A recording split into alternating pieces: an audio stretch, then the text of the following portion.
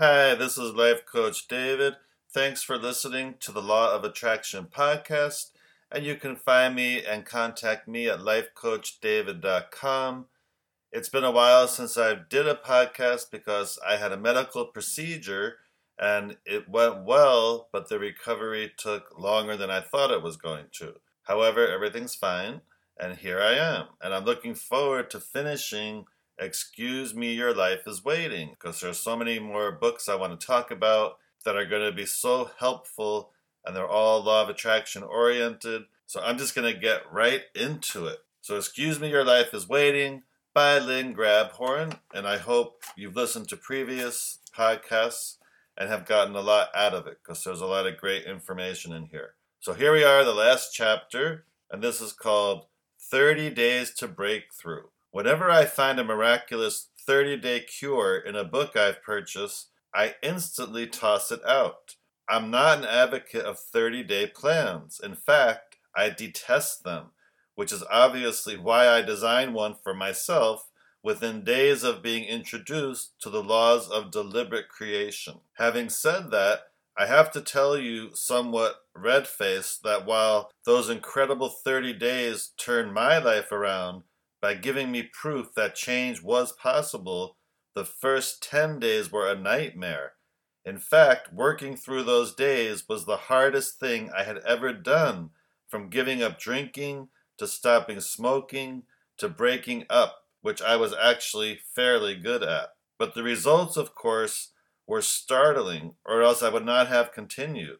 Never had it entered my head that it was possible to live life without some degree of concern, not to mention full-blown stress or outright panic. And yet, that is precisely what was happening. I was learning to live without worry. It was astonishing. I seemed to have found a means to live in a state of completely counter to what I believed to be normal. While I lived the 4 steps of deliberate creating almost every day, if it hadn't been for that 30-day introductory program I designed for myself, I doubt I would have continued. My addiction to negative emotion was too ingrained, too much a way of life to give up in the blink of an eye. I would not have known where to start or how to proceed, no matter how great I thought these teachings to be. Those first 30 days gave me such an enormous head start into learning how to take charge of and control my energy flow that I've just about blasted every major fear I ever had, known and unknown, out of my life. Oh sure, I'm still a little skitsy about driving on icy roads, so I only do it when I'm sure I'm feeling okay. I still have some trouble speaking up for myself in intimate situations, so I only do it when I know my valve is open. Then it's a breeze. I sometimes lock my doors if that's going to make me feel better on down days, but genuine fear of break-ins is simply non-existent. And money, it's cascading in now with ease and has been for quite some time. But I found out early on in my program that money would come in or stay away in direct proportion to my energy flow. If there had been no money coming in, I knew my valve had been closed with worry and fear. When money was more abundant, I knew my valve had opened some. When no money was coming in, I had to do a lot more of what I call flip switching, the rapid altering of one's energy from negative to positive. I had to find ways to get me out of whatever worry habit I'd been in and open up that valve. Then, as long as I kept my valve even a little more open than closed, money would come in, but only in proportion to how much feel-good energy I could muster. Sure, I still focused negatively, but only for a brief time, a few moments, a couple of hours, sometimes even a day or two if I really want to feel like old times. But then I've had enough and turn myself back around. I'm simply no longer willing to sacrifice all my wants and dreams and well-being for self-indulgent negative feelings over some stupid negative event.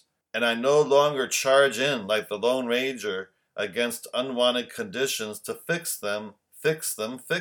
Indeed, old dogs most assuredly can learn new tricks. But old dog, young dog, or somewhere in between, there is not one reason under the sun, not one excuse in the whole universe why you can't do this too, if you want to. A freedom of life is waiting for you that is beyond any capacity I have to describe. A freedom so unnaturally extraordinary that one can only know it through the joy of living it. I'm talking about total personal freedom. Freedom from boredom or monotony, from needing to prove or justify, from needing to need, from anxiety, and from all the imprisoning shoulds of life we have so staunchly placed upon ourselves. I'm talking about the freedom to exist as we desire, the freedom to acquire, to be outrageous, to prosper, and even to excel, if that is a desire. I'm talking about creating your own utopia, not next year, not in the next decade, but right now. That's where those first 30 days launched me. No, not all at once. This thing is ongoing and will be for as long as I'm in this body. Some days are better than others, but all days hold more enduring joy than I have ever thought possible because I have the key. Whether or not I use the key is my choice, but one thing is for sure. I have no more excuses on which to fall back. A mild warning, however, if you do decide to embark full tilt on this 30-day turnaround, you could be facing a major battle with your fears. Old habits die hard, and your fears are not going to like it that you're thinking about cutting them loose. Frankly, neither are you. Yet all we're dealing with here is habits. That's all. Just comfy old habits. And the next section is called Our Need to Need. This relentless habit we have of negative thinking is so much part of how we define normal. Most of us wouldn't know who we are without it. We'd lose our footing, for living in that vibration is the same as being hooked on drugs. Once hooked, life can't go on without a fix. I was speaking recently about the law of attraction and deliberate creating at a rather large 12-step gathering with folks in recovery and found a fascinating dichotomy. On one hand, there was eager acceptance of the principles, even a twinge of excitement. Yet, on the other hand, there was an obvious fear of letting go of the need to need. One gal said, "I think what you're saying is exciting, but you've overlooked one thing. I need to keep coming to these meetings for my own growth. I need these people or I'll go under again. I didn't have my valve open when I came 6 years ago, and it was these people who helped me get it open. If I leave now, well, I'd be afraid to do it. I'd be afraid to be out on my own like that." Her valve was not open. This gal's addiction to fear had long ago turned into a need. Her fear had become her fix.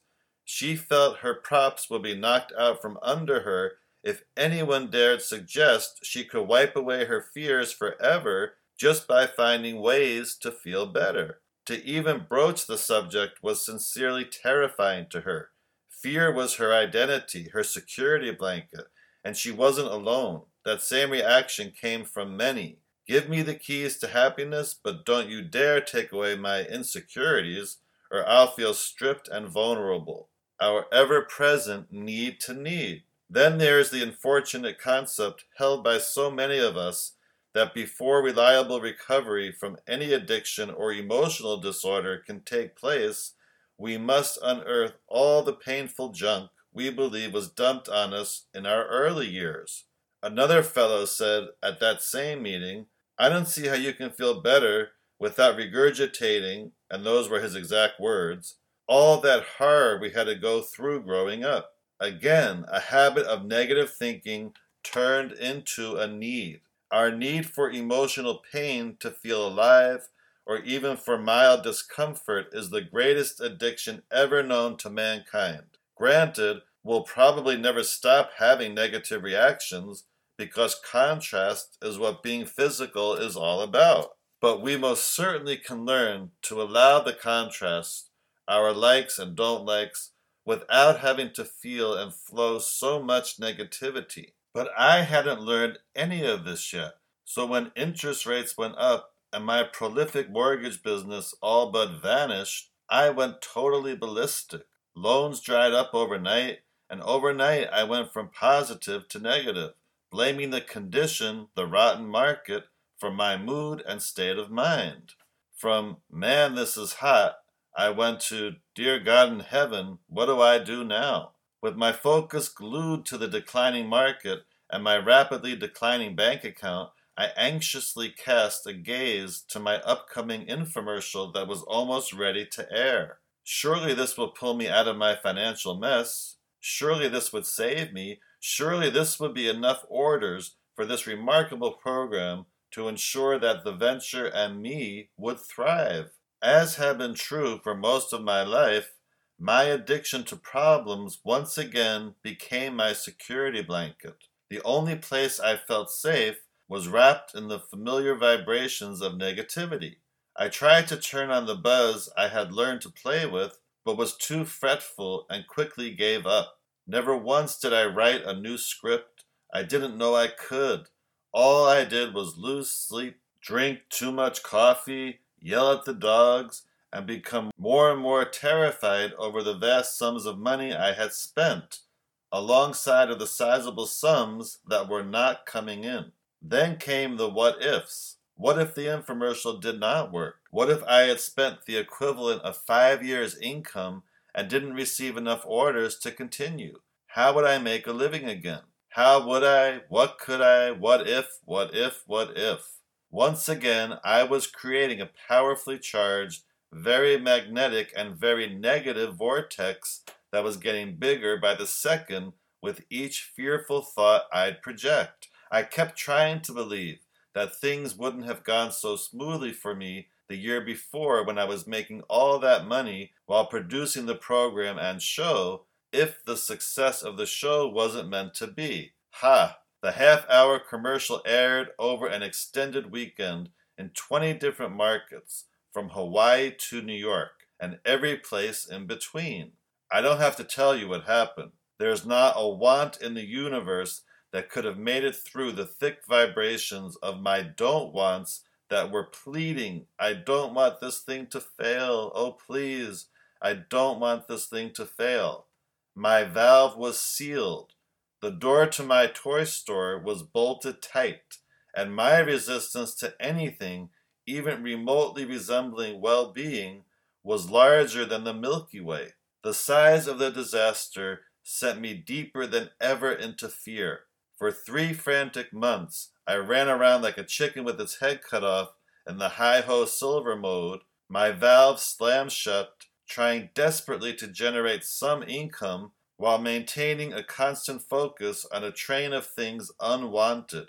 Never once did I let go of my unceasing blame of and anxiety over conditions. All of them. The market, the lack of savings, the lack of income, the TV disaster, the production bills that were still due. I did not like what I was looking at. Needless to say, the harder I looked, the more of it I got. Finally, in an answer to my anguished cries for help, I guess the universe took pity and slipped in some assistance on a sort of take it or leave it basis. Not big dollars, not any dollars, not new ideas, not even people to help, just some teachings. The principles of the law of attraction had been unceremoniously dumped into my lap. As excited as I was about these new teachings, to blithely jump into the 4 steps of the law of attraction would have been utterly impossible for me in the beginning. I was mired too deep in fear. With 18 hours a day of ever-increasing anxiety, I was so awash in negative focus, negative feelings, and negative vibrations that without some kind of starter program, I knew I'd give up before I begun. So I said to myself, okay, this shouldn't be too tough. I just have to find a way to stop thinking about things that get me uptight. No big deal. I'll just stop thinking about them for 30 days and I can get on with the rest of the 4 steps. Dreamer. It was a very big deal, but with a determination born of being on the bottom again and nowhere else to turn, I dove in and refused to give up. If indeed you do desire to embark on the magnificent journey of becoming the deliberate creator you came here to be, I strongly urge that you dive into these 30 days too, before playing around with anything else. If you'll stay with it, the 30 days will identify the depth of your negative habit, giving you an invaluable benchmark for which to fly. At least it did for me. I had to establish where I was before I could start the course. Man, oh man, did I ever find out where I was. So this was my start, my own eager, though thoroughly naive, beginning to shake loose the vibrational shackles in which I had been so unknowingly bound for decades. This is the 30-day program I designed not a day after receiving the Law of Attraction material. I'll tell you straight from my journal how it worked for me and what you might expect along the way. There are only 2 steps to my introductory program. Number 1, remove your focus from any major thing that is currently causing serious fear or worry, concern, anxiety, or stress, and keep it off. Notice I didn't say to remove your focus from all things negative, just the current pressing items, because these are the easiest to spot and feel. They are always major, in your face, don't wants of some kind that are causing you to be uptight. If thinking about your empty bank account makes you tense, stop thinking about it right now and flip switch to number 2. If thinking about your pending divorce generates that sinking feeling in the pit of your stomach, then stop thinking about it right now and flip switch as fast as you can. If thinking about your upcoming licensing exam is making you queasy, then stop thinking about it right now and flip switch as fast as you can. In my first 30 days, I personally didn't get into talking to myself or writing new scripts. That was far too complicated early on. However, if you do want to reassure yourself out loud or write a new script, go for it. Just remember that in these first 30 days, it's vitally important to have a subject immediately available for you to flip into and quickly switch vibrations. That's the only way I found to begin breaking my insidious habit of negative. And number 2, establish a flip switch topic for each day by finding one new item about yourself to appreciate. A flip switch topic is one you've established for the day. It's ready for you ahead of time to flip into the moment you realize you're feeling anxious or a little down or even moderately out of sorts. It's a topic you've chosen to have handy so you don't have to frantically search for some valve-opening thing to think about. Don't think that finding something about yourself to appreciate is namby-pamby. Believe me, it's tough. No matter what our position in life may be, most of us hold such great distaste in acknowledging our own attributes or talents that the thought of having to dig up a new one each day for 30 days can be really irksome. Happily, it's that very distaste which makes this exercise so valuable, for the process of digging up a new subject each day, along with the considerable effort it takes to stay focused on the thing, gets us so involved while we're stewing about it, we ultimately forget about the exterior worries. So what's to appreciate? Well, how about your hair, or your clean nails, or your singing voice, or your expertise with figures, or love of birds, or a great body, or leadership capabilities, or maybe you have acting talent, or very strong hands, or finesse in parenting, or proficiency in skiing, or position in the company, or sales abilities. If you think you can't find 30 things to appreciate about yourself, find them anyway. Then when some habitual worry comes sneaking into your day, and you catch yourself in that hypnotic state of seemingly unbreakable focus on whatever it is you're worried about, you now have something waiting in the wings to immediately override it. You flip switch instantly to your daily topic. Now, this is important.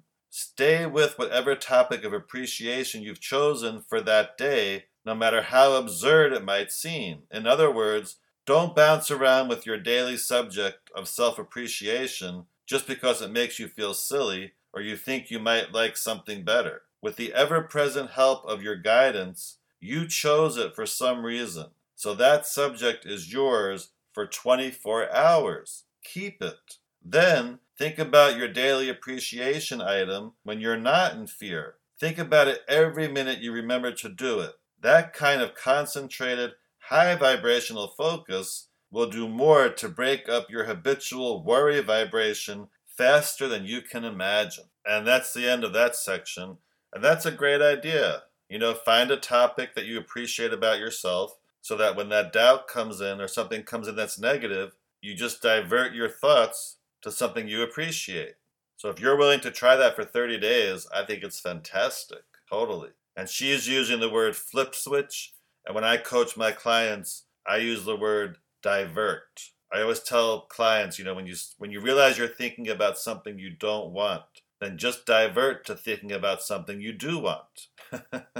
Like just choose to take that kind of control over your thoughts. And it takes practice, but it's well worth it when you get used to doing it. And then eventually you're mainly just thinking about what you want. But that takes time and practice, but it is doable. So I thought I was going to finish the book today, but I've run out of time. But that's okay because there was a lot of information in there. So contemplate that until the next podcast, which I will do soon because we're getting very close to the end of the book. And thanks again for listening. And if you're interested in wonderful Law of Attraction coaching, I always offer a free mini phone coaching session to anyone who's seriously considering Law of Attraction coaching. And as I always say, have a high vibration day.